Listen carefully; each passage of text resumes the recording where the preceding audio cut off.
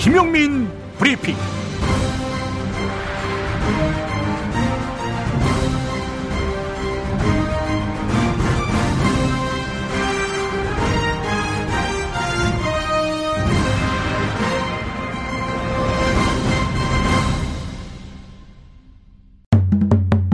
화장실에서 고통받는 분들 원기소 장건강 365 기억하세요.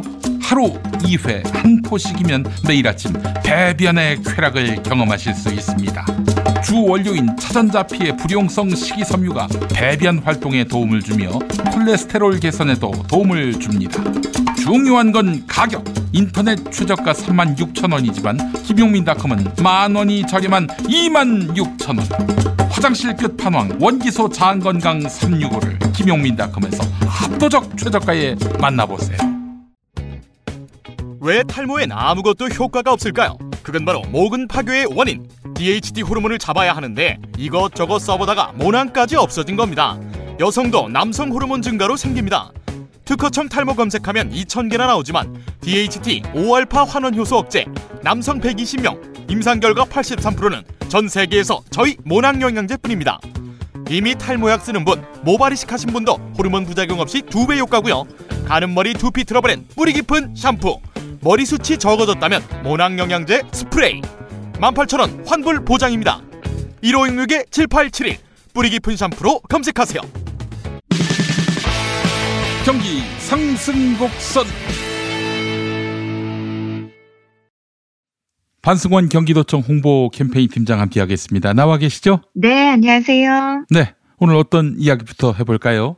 네, 경기도가 중증 장애인 가구의 주거 편의를 돕기 위해서 추진한 중증 장애인 주택 개조 사업이 있는데요. 예. 올해 125호 준공 목표치를 달성했다는 소식입니다. 아, 그래요. 이런 일이 과거에도 있었습니까? 네, 시작을 한 건 재작년부터긴 한데요. 재작년이면 이재명 지사가 취임한 이후. 그렇겠죠. 아, 그렇군요. 예. 야, 이거 정말 이런 부분에까지 신경 쓴다는 것은 참 놀라운 일인데, 장애인분들에 대한 인식 그리고 차별이 많이 없어진다고는 하지만은 아직 많이 부족한 건 또 사실이고요. 특히 그 비장애인에게 맞게 설계되어 있는 주거는 아무래도 실제 장애인분들에게는 편안한 일상을 살기엔 매우 부족할 거예요. 네. 그러니까 사회적으로 또 길거리 도로 이런 데서의 장애인분들을 위한 편의시설 개선이 물론 필요하지만 네. 어떻게 보면 집에서 직접 거주하고 있는 집이 먼저 아니겠습니까? 거기에 또 오래 사시지 않겠어요? 그렇죠. 그래서 안전 손잡이라든지 집안에 경사로 설치를 한다든지 단차를 제거한다든지 화장실 내부 수리, 도배, 장판 교체 이런 편의시설 보수 지원을 경기도가 해드리는 거죠. 아, 그렇군요. 우리는 당연하게 생각하는 생활시설이 장애인분들한테는 큰 걸림돌이 되기도 하더라고요. 예. 그래서 휠체어 체험도 하고 장애인분들의 삶에 대해서 이해할 수 있게 공감도를 높이기도 하고 그러지 않습니까? 그렇습니다. 경기도가 아까도 말씀드렸지만 재작년부터 이 사업을 실시해서요. 작년 그리고 올해 내후년까지는 도합 중증장애인 주택개조사 800호를 목표로 하고 있거든요. 네. 장애 형태 유형에 따라서 한 가구당 380만 원까지 지원을 하고 있습니다. 근데 이 지원금도 앞으로는 확대할 예정이고요. 예. 읍면동 주민센터를 통해서 수요 조사를 접수한 다음에 사업 대상자를 선정해서 경기주택도시공사가 사업을 시행합니다. 아, 그래요. 경기주택도시공사 그 이름을 참 많이 듣습니다. 예. 네. 기본주택에도 각별한 또 의지가 있던데 차별받지 않는 세상 경기도가 만들어 나가기를 바랍니다. 네. 다음 소식은 뭡니까? 네, 드디어 확정됐습니다. 경기도가 독과점 폐를 막기 위해 만들고 있는 그 공공배달의 배달 특급 시범 서비스가요. 네네. 12월 1일부터 파주, 오산, 화성에서 시작이 됩니다. 날짜가 확정됐어요. 오, 그래요. 파주, 오산, 화성. 네, 정말 오래 기다렸습니다. 우선은 3개 시군에서 시작하고 점점 확대하겠죠? 네, 내년 내후년까지 31개 시군 전역으로 확대할 예정인데요. 네네. 12월에 첫 스타트를 끊는 배달 특급은 첫 인사를 드리는 만큼 다양한 할인 행사가 준비가 돼 있습니다. 예. 이번 12월 본격적인 시작 전에 미리 사전 예약, 그러니까 출시 알림을 신청을 하면요. 네. 앱 다운해서 5,000원, 첫 주문에는 10,000원, 네. 그래서 총 15,000원의 쿠폰을 또 받게 되거든요. 이거 너무 좋은데요. 그 15,000원 정도면은 또 1인 가구 정도면은 한번 무료로 이용할 수도 있겠다 하는 생각도 들고요. 네. 출시 이벤트가 꽤 괜찮습니다. 이 공공 배달 앱이 사실 가맹점도 좋고 소비자도 좋고 그런 구조로 설계된 거 아닙니까? 네. 기존의 민간 배달앱 수수료가 한 1,000원에서 3,000원 정도였어서 네. 또 가맹점 소비자 모두에게 부담이 많이 갔지요. 근데 이 배달 특급은 광고비도 없어요. 그리고 중개 수수료도 훨씬 저렴하고 외부 결제 수수료도 한 1.2에서 2.5%라서 훨씬 부담이 적게 이용하실 수가 있습니다. 지금도 가맹점 신청 받고 있습니까? 네. 배달 특급 고객센터로 신청을 하시면 되는데요. 지금 그 시범 지역에서 그 세 곳이죠. 네. 파주, 화성, 오산 가맹 신청이 목표치보다 151%를 추가 달성했다고 합니다. 151%요. 예. 네. 알겠습니다. 당연히 지역 화폐도 사용할 수 있겠죠? 네. 지역 화폐 사용할 때 뭐 할인 서비스라든지 이것도 고심하고 있거든요. 예. 기회를 많이 활용하실 수 있도록 하고 있습니다. 네. 그래요.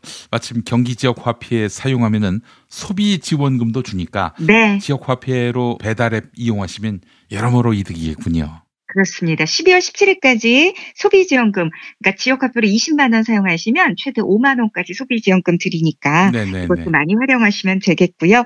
독과점 폐해 막기 위해서 또 공공을 위하고자 만든 공공 배달앱인 만큼 배달 특급 많이들 이용해 주시기 바랍니다. 예, 요즘 온라인 플랫폼의 그 독과점 횡포가 심각하다 이런 비판이 많았는데요. 공공 배달앱이 돌파구 자극제가 될 수 있기를 바랍니다. 예. 네. 마지막 소식이겠죠? 네. 이번 주 목요일부터 일요일까지 국제 포럼 또 도보 이동형 축제인 퓨처쇼 2020이 의정부시 행복록에서 개최가 됩니다. 아니, 언제 그 이동형이가 아호가 생겼나요? 도보 이동형 축제?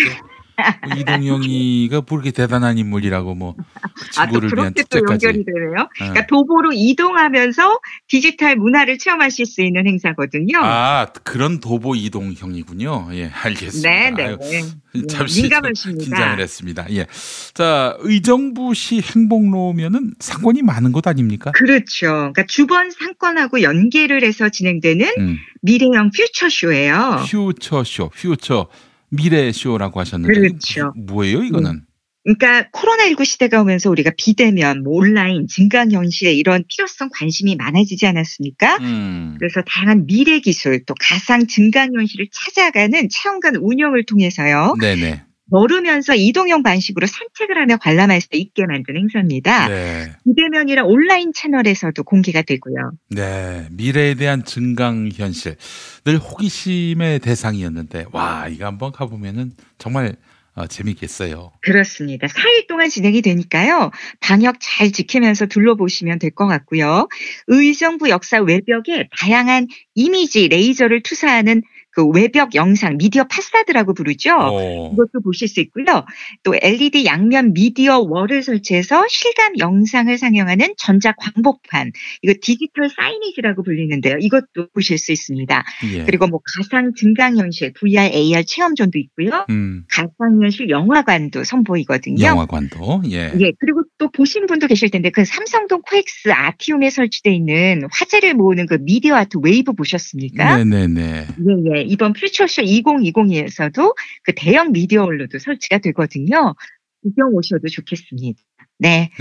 퓨처쇼인 만큼 자율주행 방역 로봇으로요. 방문객 발열 수시 점검을 한대요. 네. 행사장 소독도 하고, 그러니까 로봇이 발열도 체크해 주니까요. 한번 체험해 보시지요. 야, 의정부시가 이제 퓨처시가 되는군요. 퓨처시티. 네.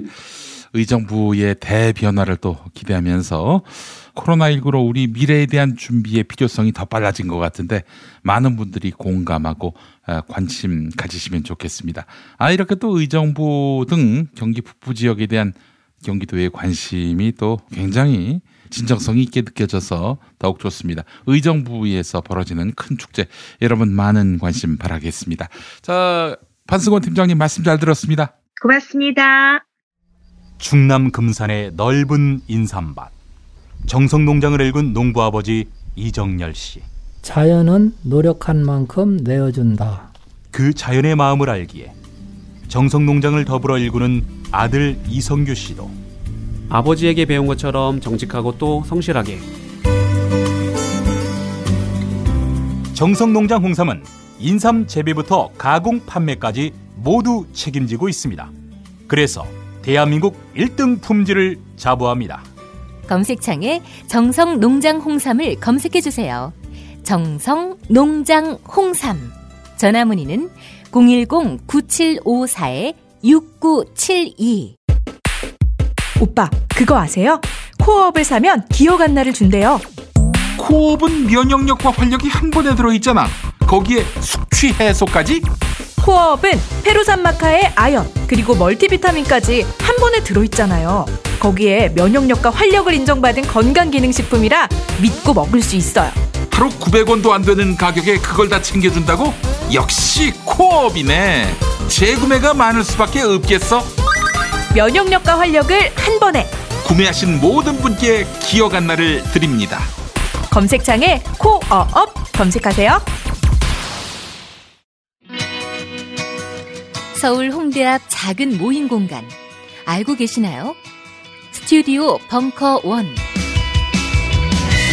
100석 규모의 콘서트홀, 갤러리, 방송 스튜디오, 그리고 카페까지. 스튜디오 벙커원에서 아름다운 꿈이 익어갑니다. 북콘서트, 파티, 세미나, 작은 음악회, 전시회, 유튜브 팟캐스트 녹화, 녹음까지 여러분을 위한 공간 스튜디오 벙커원. 문의는 네이버 블로그 영문 스튜디오 벙커원. 오늘을 읽는 책, 문학평론가인 국민대학교 국문학과 정선태 교수와 함께합니다.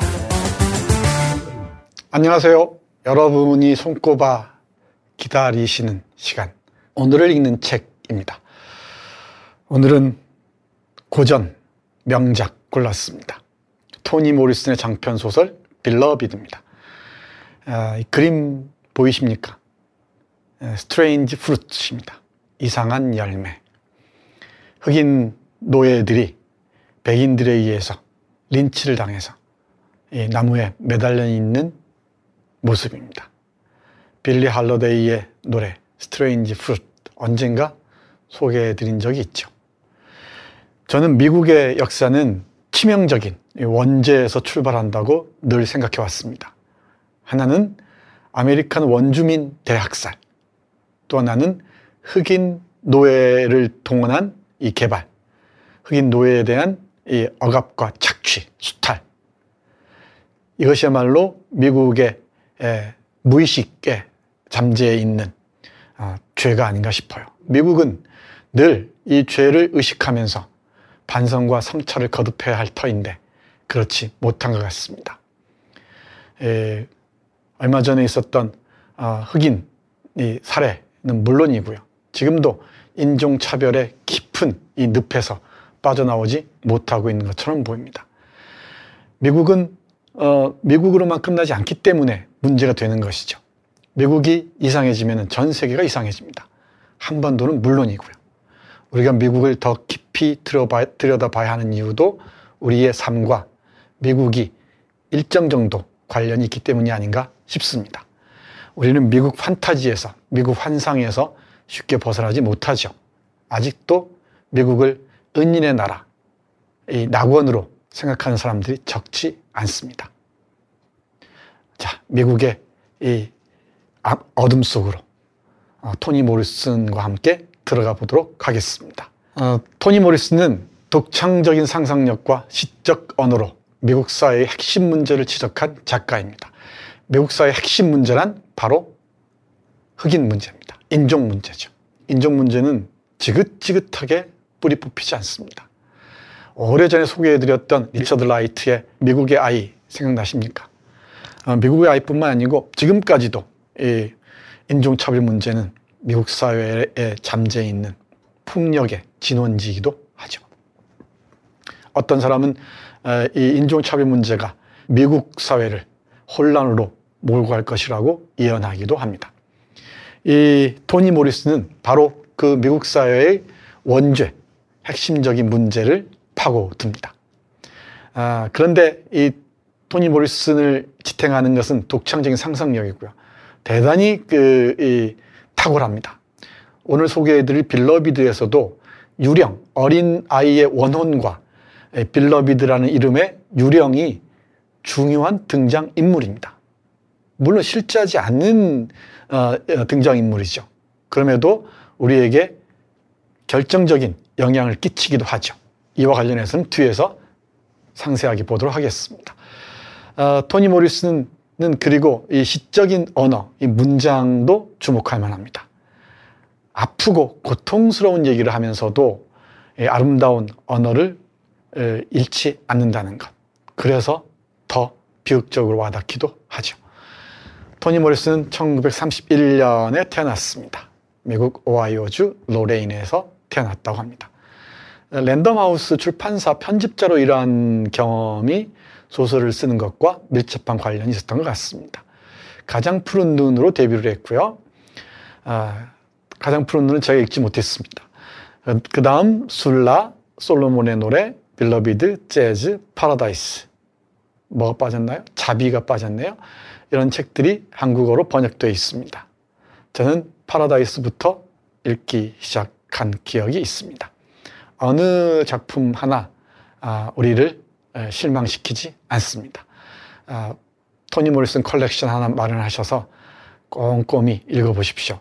그럼 미국 사회의 저 어두운 곳이 보일 겁니다.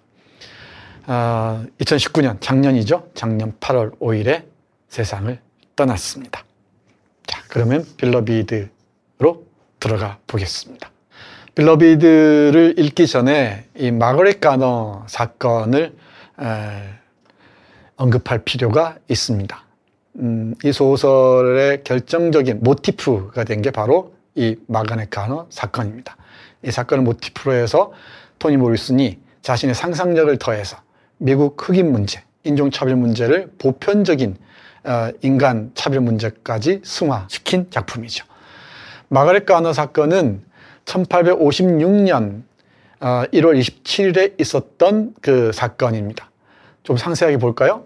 1856년 1월 27일 켄터키 리치우드에서 가너 일가 8명이 자유를 찾아 목숨을 건 탈출을 감행합니다. 이들은 오하이오 신시내티에 있는 마가렛의 사촌 조셉 카이트의 오두막에 몸을 숨깁니다. 이 빌러비드라는 소설의 배경도 오하이오 신시내티입니다. 오하이오 신시내티 블루스톤 124번지거든요. 그리고 스위트 홈이라는 이 농장이 주요 배경입니다. 계속 보죠. 마가렛의 주인 아치볼드 게인즈와 연방 보안관들이 카이트의 오두막을 포위하자 마가렛 가너는 28개월 된 딸 메리를 살해합니다. 빌러비드의 전개와 아주 유사합니다. 여기 주인은 이 소설에서는 학교 교장으로 등장합니다. 보시죠. 이 도망친 노예가 있습니다. 그 생활을 견디지 못해서. 그런데 농장 그 주인과 노예 주인과 연방 보안관이 찾아와요. 그러자 어머니가 28개월 된 2살이 갓 넘은 딸을 살해합니다. 그것도 충격적인 방법으로. 왜 그랬을까요? 어머니는 자식을 노예제로 돌려보내는 것보다는, 노예 상태로 되돌려보내는 것보다는 차라리 자식의 목숨을 제 손으로 거두는 쪽을 선택한 것이죠. 저런 비인간적이고 야만적인 노예 상태로 내 딸을 다시 던져넣느니 차라리 내 손으로 죽인 게 낫다라고 생각했던 것이죠. 여기서부터 토니 모리슨의 빌러비드는 시작됩니다. 어머니의 마음은 어떠했겠습니까? 그리고 그 기억으로부터 자유로웠을까요? 그럴 리가 없죠. 이 자신의 손으로 죽인 아이가 계속 환기되는 것이죠. 기억으로 급습해 옵니다. 그런데 이 사건은 전국적인 화제가 됐고요. 노예제에 대한 논란을 가열시켰다고 합니다. 노예제 찬성론자들은 가너의 자식 살해야말로 노예가 바로 짐승 같은 존재이며 인간 이하임을 입증했다고 주장했고요. 노예제 폐지론자들은 가너의 행동을 모성에서 우러나온 것으로 보아야 하며 참혹한 운명에서 자녀를 보호하려는 노예 어머니의 유일한 선택이었다고 주장합니다. 재판이 벌어지죠. 아주 유명한 재판입니다. 노예가 짐승이라면은 인간이 아니기 때문에 감옥살이를 하지 않아도 되죠. 재산이 저지른 문제니까. 소가 예를 들어서 소나 말이 어떤 사람을 뿔로 받아서, 소가, 말은 뿔이 없으니까 소라고 얘기했네요. 뿔로 받아서 죽였다고 합시다. 그 말을 감옥에 가두겠습니까? 아니잖아요. 근데 우리 마가렛 가너 같은 경우는 인간이 아니니까 짧게 감옥살이를 하고 나오는 것으로 설정됩니다. 2년 정도 인간이 아니었던 거죠, 여전히. 이 마가렛 가너 사건은 대단히 문제적인 사건이었습니다. 그리고 노예 해방 투쟁사에서 잊지 말아야 할 사건이기도 하죠. 미국의 깊이 패인 상처이기도 합니다. 그리고 부끄러운 지점이기도 하죠. 이 마가렛 가너 사건을 모티프로 해서 토니 모리슨은 이 빌러비드라는 책을 씁니다. 정말 훌륭한 작품입니다.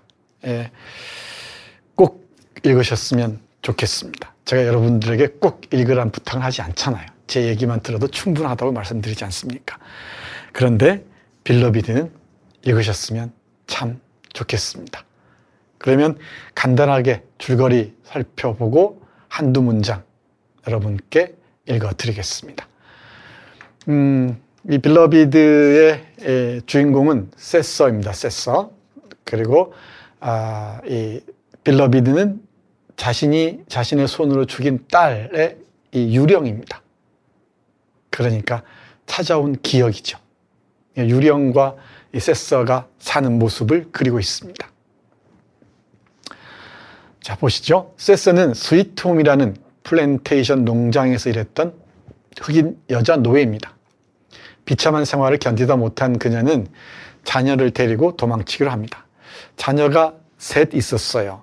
아들 둘, 그리고 2살 난 딸, 그리고 뱃속에 아이 하나가 있었습니다. 이 도망치는 과정에서 에임이라는 그 또돌이 백인 여성의 도움을 받아서 덴버라는 딸을 낳기도 하죠. 얼마나 고통스러운 탈출의 과정이었겠습니까? 이 소설을 읽으시다 보면은 그 과정이 생생하게 그려져 있다는 걸 알 수 있습니다. 집이 어두울 때, 형광등을 교체할 때, LED 램프를 고민할 때 이제 DDD를 기억하세요. DDD, 다 된다의 약자입니다. LED 교체 때 안전기를 함께 교체하거나 설치기사를 불러야 하는 경우가 많습니다. 하지만 DDD LED는 형광등 갈듯 그냥 교체만 해주면 됩니다. 어떤 안전기에도 모두 호환됩니다. 그래서 다 된다, DDD입니다. 대한민국 정부가 직접 인증하고 마케팅을 지원하는 브랜드 K로 선정된 DDD. 김용민닷컴에서 비교 불가, 압도적 최저가에 만나보세요. 운전자를 위한 꿀팁 7,000원 운전자 보험 카페. 교통사고 형사 합의, 벌금, 변호사 비용은 자동차 보험에서 보장 못합니다. 운전자 상해까지 보장하는 7,000원 운전자 보험 카페. 버스, 택시, 트럭 등 영업용 운전자를 위한 13,500원 운전자 보험 카페도 있습니다. 집 두 채 월 10,000원 화재보험과 식당, 상가, 공장 화재보험도 상담합니다. 실손 암보험 역시 7,000원 운전자 보험 카페. 검색창에 7,000원 운전자 보험 카페. 전화번호 02849-9730. 그런데 이 블루스톤 124번지로 어렵게 이 피신을 해서 28일 정도 정말 행복한 시간을 보냅니다. 그런데 어느 날 갑자기 어린 그 아이의 원혼이 찾아오죠. 그리고 어찌어찌 폴 D와 딸 덴버, 탈출 중에 낳은 딸 있죠. 딸 덴버와 함께 행복하게 살 수도 있겠다 싶었던 날, 18년이 지난 후입니다. 18년이 지난 후 자신이 죽였던 딸이 돌아오죠. 그 순간입니다. 이들을 추격한 주인에게 잡힐 위기에 처하자 그녀는 노예로 자라느니 차라리 죽는 게 낫다는 생각으로 2살 된 딸을 살해합니다. 그 딸의 묘비에는 사랑받는 사람, 빌러비드라는 비명이 새겨집니다. 이 비명 새기는 과정도 참담하죠. 현재는 딸 덴버, 농장에서 도망친 남자노예 폴 D와 함께 생활하는데 현재는 18년이 지났죠. 이제 그 딸을 죽인 시점으로부터 18년이 지났습니다. 어느 날 집 현관에서 자신을 사랑받는 사람이라고 부르는 젊은 여자를 만납니다. 덴버는 그 여자가 죽은 자신의 언니임을 알아차립니다. 이 초자연적인 존재, 그러니까 유령이죠. 기억의 귀환 또는 기억의 습격이죠. 잊힌 줄 알았더니 이 기억이 찾아온 겁니다. 물론 그 전에도 아기 원혼이 가끔씩 괴롭히긴 했었습니다만 이 초자연적인 존재의 등장으로 두 아들은 집을 떠나고요. 세서와 미래를 약속했던 폴 D마저 떠납니다. 세서는 사랑받는 사람 때문에 고통을 겪고 그녀에게 왜 자신이 그녀를 죽여야 했는지를 설명합니다. 설명해야죠. 근데 설명이 되겠습니까? 딸 덴버는 주변 사람들에게 도움을 청하고요. 사람들이 도착했을 때 세서는 보드윈 씨를 자신을 괴롭혔던 주인으로 오해합니다. 보드윈 씨는 이 세서와 세서의 어머니, 이 베이비 석스에게 호의를 베푸는 백인입니다. 이 보드윈 씨가 찾아오는 걸 보고 이 사람을 농장의 주인으로 착각한 나머지 그에게 이 얼음 송곳을 들고 대들죠. 그 순간에 이 빌러비드라는 유령은 사라집니다.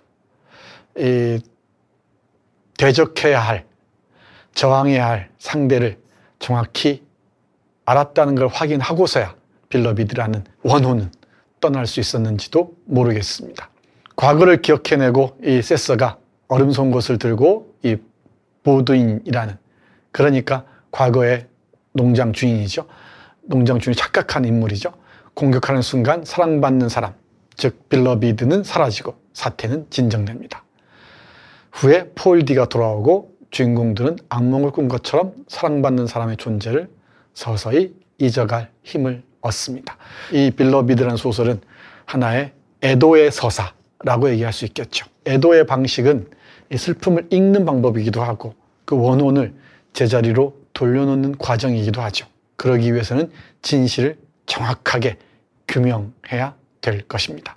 그 진실을 이 파헤쳐가는 과정들을 그리고 있는 작품이라고 보시면 좋을 듯 합니다. 이 소설에서 눈에 띄는 문장 두 곳만 집중적으로 보겠습니다. 상세한 강의는 유튜브에서 토니 모리슨의 빌러비드를 검색하시면 제가 저희 동네에서 한 강의가 올라와 있을 겁니다. 생생하게 살아있는 강의를 들을 수 있을 테니까 궁금하신 분들은 참고하시기 바랍니다. 잊히지 않는, 잊을 수 없는 기억의 습격. 기억은 우리의 의지와 상관없이 어느 순간 습격해오죠. 시도 때도 없이. 딸을 자기 손으로 죽인 어머니일진데 그 고통스러운 기억이 순간이라도 떠날 수 있었겠습니까? 이 세서와 딸 덴버, 막내딸이죠. 덴버의 대화를 한번 들어보시죠. 세서가 엄마가 딸에게 하는 말입니다. 세월에 대해 얘기하고 있었단다. 세월이라는 건 믿기가 힘들다고. 어떤 순간은 떠나가. 그냥 흘러가지. 또 어떤 순간은 그냥 머물러 있고. 예전에는 그게 내 재기억 때문이라고 생각했단다. 재기억. 끊임없이 찾아오는 기억들이죠. 너도 알 거야. 어떤 일들은 까맣게 잊어버리지만 또 어떤 일들은 절대 잊지 못하잖니. 하지만 그게 아니었어. 그 자리가 여전히 거기 남아있어. 만약 집이 불타 무너져 버렸다 해도 그 장소, 그 집의 광경은 남아있거든. 단지 내 재기억 속에서만이 아니라 세상 어딘가에 말이야. 내 머릿속이 아니라 세상 밖 어딘가를 떠도는 광경을 내가 떠올리는 거야. 내 말은 설사 내가 그걸 생각하지 않더라도, 심지어 내가 죽더라도 내가 했거나 알았거나 본 일들의 광경은 여전히 어딘가에 남아있다는 거지. 그 일이 벌어진 바로 그 자리에. 그 일이 벌어진 바로 그 자리에. 여기에서 일단은 문장에 주의하면서 읽으실 필요가 있습니다. 짤막짤막한 단문이면서 대단히 인상적인 문장들이 이어지고 있습니다. 시적인 문장을 구사한다고 얘기했는데 이런 점을 두고 얘기하는 게 아닌가 싶습니다. 이 소설 곳곳이 바로 이런 문장으로 가득합니다. 잊히지 않는, 잊을 수 없는 기억이 빌러비드라는 그 유령의 형태로 자신을 언젠가는 습격해 오리라는 것을 예감한 것이겠죠. 물론 악의 원혼도 떠돌고 있었습니다마는. 그런데 그야말로 18년 후에 정말 이제 좀 잊고 다시 사랑하는 사람 만나서 살아봐야지 하는 순간, 마을 축제 현장에서 서커스를 구경하고 돌아오는 날입니다. 그날 자신의 집 앞에 빌러비드라는 이름의 기억이 자신을 기다리고 있습니다. 이때부터 기억은 이 세서라는 엄마를 괴롭히기 시작하죠. 고통스럽게 하죠. 지금까지는 어떻게든 이 미래를 위해서 과거를 막으려고 했거든요. 근데 그럴 수가 없습니다. 추궁하는 건데 이 추궁에 대답할 수밖에 없죠. 대답하지 않으면은 이 빌러비드는 떠나지 않을 테니까. 유령은 떠나지 않을 테니까. 빌러비드는 이 문장에 따르면은 무한한 사랑을 갈망하는 탐욕스러운 유령입니다. 그러니까 기억의 형태로서 이 빌러비드를 설정한 것이죠. 그러니까 유령 소설이에요. 유령 소설입니다. 다시 말씀드리지만 이 노예 상태로 딸을 내던지고 싶지 않아서 죽인 어머니와 그 딸의 이 관계를 그린 소설이라 했잖아요. 그러니 어머니에 대한 원망이 얼마나 깊고 크겠습니까? 그리고 이 빌러비드는 어머니에게 얼마나 많은 사랑을 갈망하겠습니까? 그리고 엄마는 또 얼마나 미안했겠습니까? 모든 걸 바치겠죠. 근데 그래서는 빌러비드는 떠나지 않습니다. 이런 상황으로 내몬 그 문제의 진원이 무엇인지를 알아야 한다는 것이죠. 그것이 바로 이 송곳, 그 얼음 송곳을 들고 내달았던 그 모자를 쓴 백인이었던 것이죠. 이 엄마가 이 모자를 쓴 백인을 향해서 이 얼음 송곳을 들고 뛰어나가는 것을 보고 이 빌러비드는 이 집에서 사라집니다. 이 빌러비드와 어머니의 관계를 그린 문장 한번 보시죠. 제가 보기에는 이 소설의 핵심인 것 같습니다. 핵심처럼 보이는 문장들이 아주 많습니다만은 그 중에서도 주목해야 할 부분이 아닌가 싶습니다. 볼까요? 빌러비드의 눈빛이 빛날수록 한때 절대 시선을 피하지 않던 두 눈은 불면증의 환자의 텅 빈 동공으로 변해갔다. 세서는 더 이상 머리도 빗지 않고 세수도 하지 않았다. 그저 의자에 앉아 매질을 당한 아이처럼 입술만 빨았다. 그동안 빌러비드는 그녀의 생명을 갉아먹고 빼앗아 점점 더 부풀어 오르고 점점 더 키가 커졌다. 늙은 여인은 불평 한마디 없이 순응했다. 딸이 찾아와서 나를 왜 죽였어? 왜 나를 버렸어? 라고 원망의 말을 쏟아놓습니다. 나를 더 사랑해줘. 그러니 엄마가 왜 사랑하지 않겠습니까? 미안함이 얼마나 절절했겠습니까? 그래서 어머니는 오랫동안 다니던 일자리도 그만두고 딸에게 모든 걸 바칩니다. 모아두었던 돈도 다 쓰죠. 그래도 이 빌러비드는 죽은 딸의 유령은 만족할 줄 모릅니다. 다시 말씀드리지만 모자를 쓴 백인을 향해 얼음 송곳을 들고 달려갔을 때야 비로소 사라진다고 했죠. 그 의미를 간파하는 게 대단히 중요합니다. 조금 더 보겠습니다.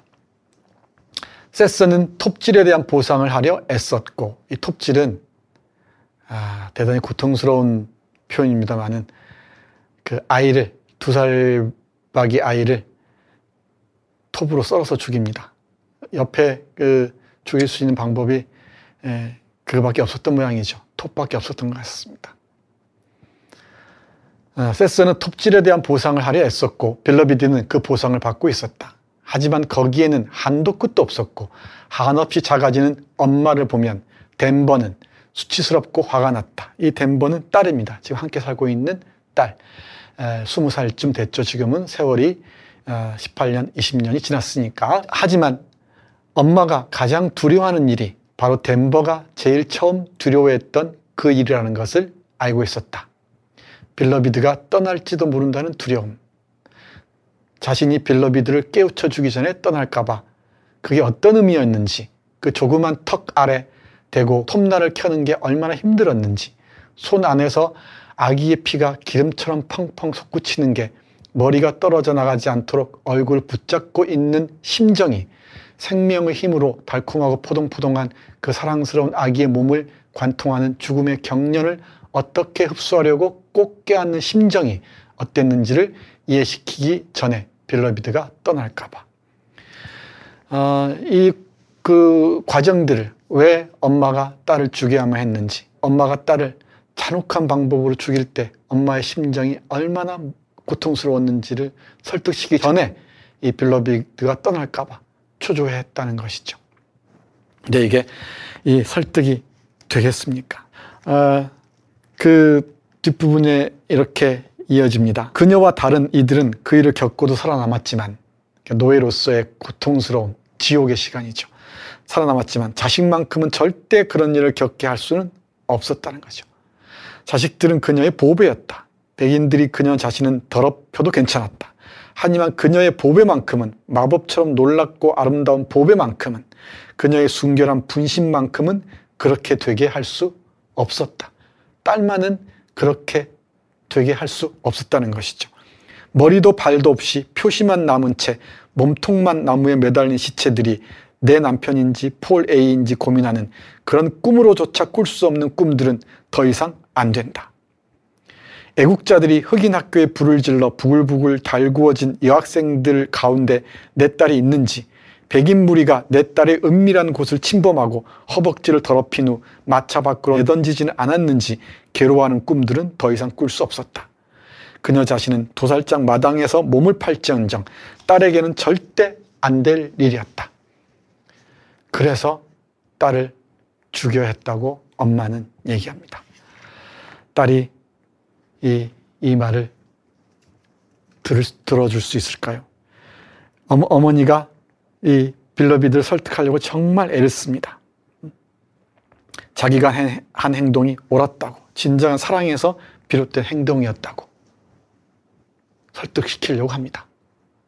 이 빌러비드는 설득이 됐을까요? 정말 무거운 질문입니다.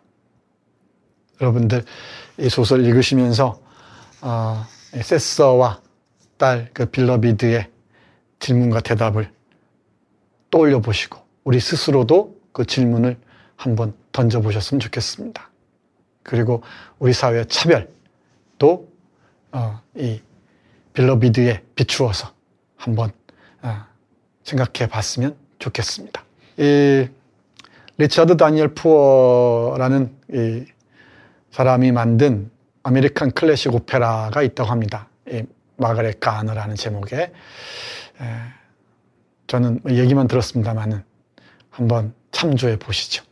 이 마가렛 가너 사건과 이 토니 모리슨의 대작 빌러비드 꼭 함께 보셨으면 좋겠습니다. 영화 빌러비드도 있습니다. 오늘은 미국의 어두운 지점을 바라볼 수 있는 작품, 토니 모리슨의 걸작 빌러비드 함께 했습니다. 마치겠습니다. 고맙습니다.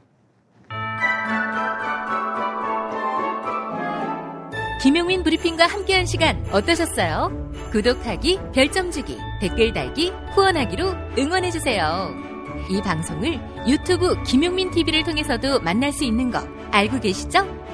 그럼 다음 시간에 다시 만나요.